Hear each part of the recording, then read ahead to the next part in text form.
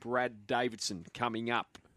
Looking forward to getting his mail for Saturday, in particular, Winx Stakes, field of 11.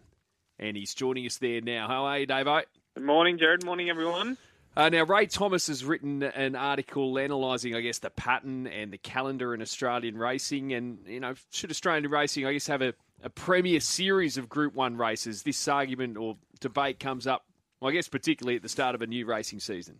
Yeah, it does. And an interesting point that Ray raises, and it's something that I've believed in for a long time, Jared. I think we do have too much Group 1 racing. I think he spoke to Dominic Byrne, who said per race, I think we have 3 times as many Group 1s in Australia than they do in, say, Japan, for example. So I think the level of Group 1, like the status of a Group 1 there's not enough distinction, is there, between, say, an Australasian Oaks in South Australia and a TJ Smith or a Cox Plate in Sydney and Melbourne, respectively. So, they're considered at the same level, being all Group 1s, and I think it's fair to say that the latter two are much, much, much stronger races. So we've got this situation in Australia now when we've got a lot of Group 1 racing. It takes away maybe a little bit of the real, I guess, being so special, being those Group 1s. And is it time to have that Premier Series, whether they call it Super Group 1s or whatever it is, to really distinguish those top races in Australia? I like the idea. I think it's needed. We either do that or we go down the path of dropping some Group 1 races and getting that sort of eliteness back to that Group 1 level, or whether we just go down that path of calling them Super Group 1s or having that Premier Series where they're marked with some other figure or with an asterisk next to them as the Super Group 1 races. I like the idea. I think it's required to distinguish those really good races against the other Group 1s that might be lead-ups. There's a lot of Group 1s that are lead-ups. For example, this weekend, the Winx Stakes is a good race and it's got a good class field, but, most of those horses are kicking off and it's far from their grand finals. So how do we distinguish those real grand finals and those absolute elite Group 1 races? Maybe call them Super Group 1s or something like that. I think it's something to be looked at and an interesting discussion.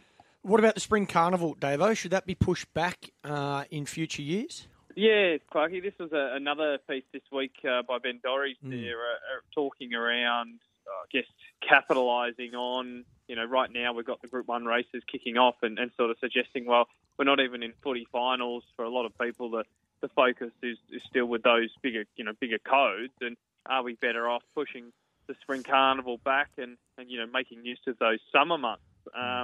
It's an interesting discussion. You get more, I guess, chance to be there by yourself. I think it's fair to say that cricket probably doesn't have the pool that, say, an NRL and AFL does, so you've got a bit more market share there. But at the same time, you do that, then that the horses aren't really having a break into the autumn. There's also that idea that, you've got the best horses in Australia racing on sort of 35, 40-degree days. There'll be some discussion there, but that's not too much of an issue because you've still got horses racing in those summer months and they seem to be fine. But yeah, it's just I guess the lack of those horses having a break. So that created a bit of discussion this week as well. I'd probably just leave it as it is because grand finals are getting towards those months, early November and late September, where we kind of are out of footy season and it's finishing up anyway. And those, I guess, once-a-year punters are looking for those grand final races anyway. So I think it's okay the way it is, but interesting discussion as well. Big day at Hawkesbury today. Yeah, rolling mile day there today, Loz. Crosstalk favourite or odds on for the feature there to go to win again. He's been flying of late. He's got to do it on top of the ground now. Obviously, he's been winning on sort of softer and heavier tracks of late. He really likes those conditions. So a new test for him today. But he's absolutely flying. He's got that likeable racing pattern, and I'm sure he'll be very popular with bookmakers and punters, with punters particularly, there today at Hawkesbury. So good to be back on a good track, and good luck to the club on their big day today.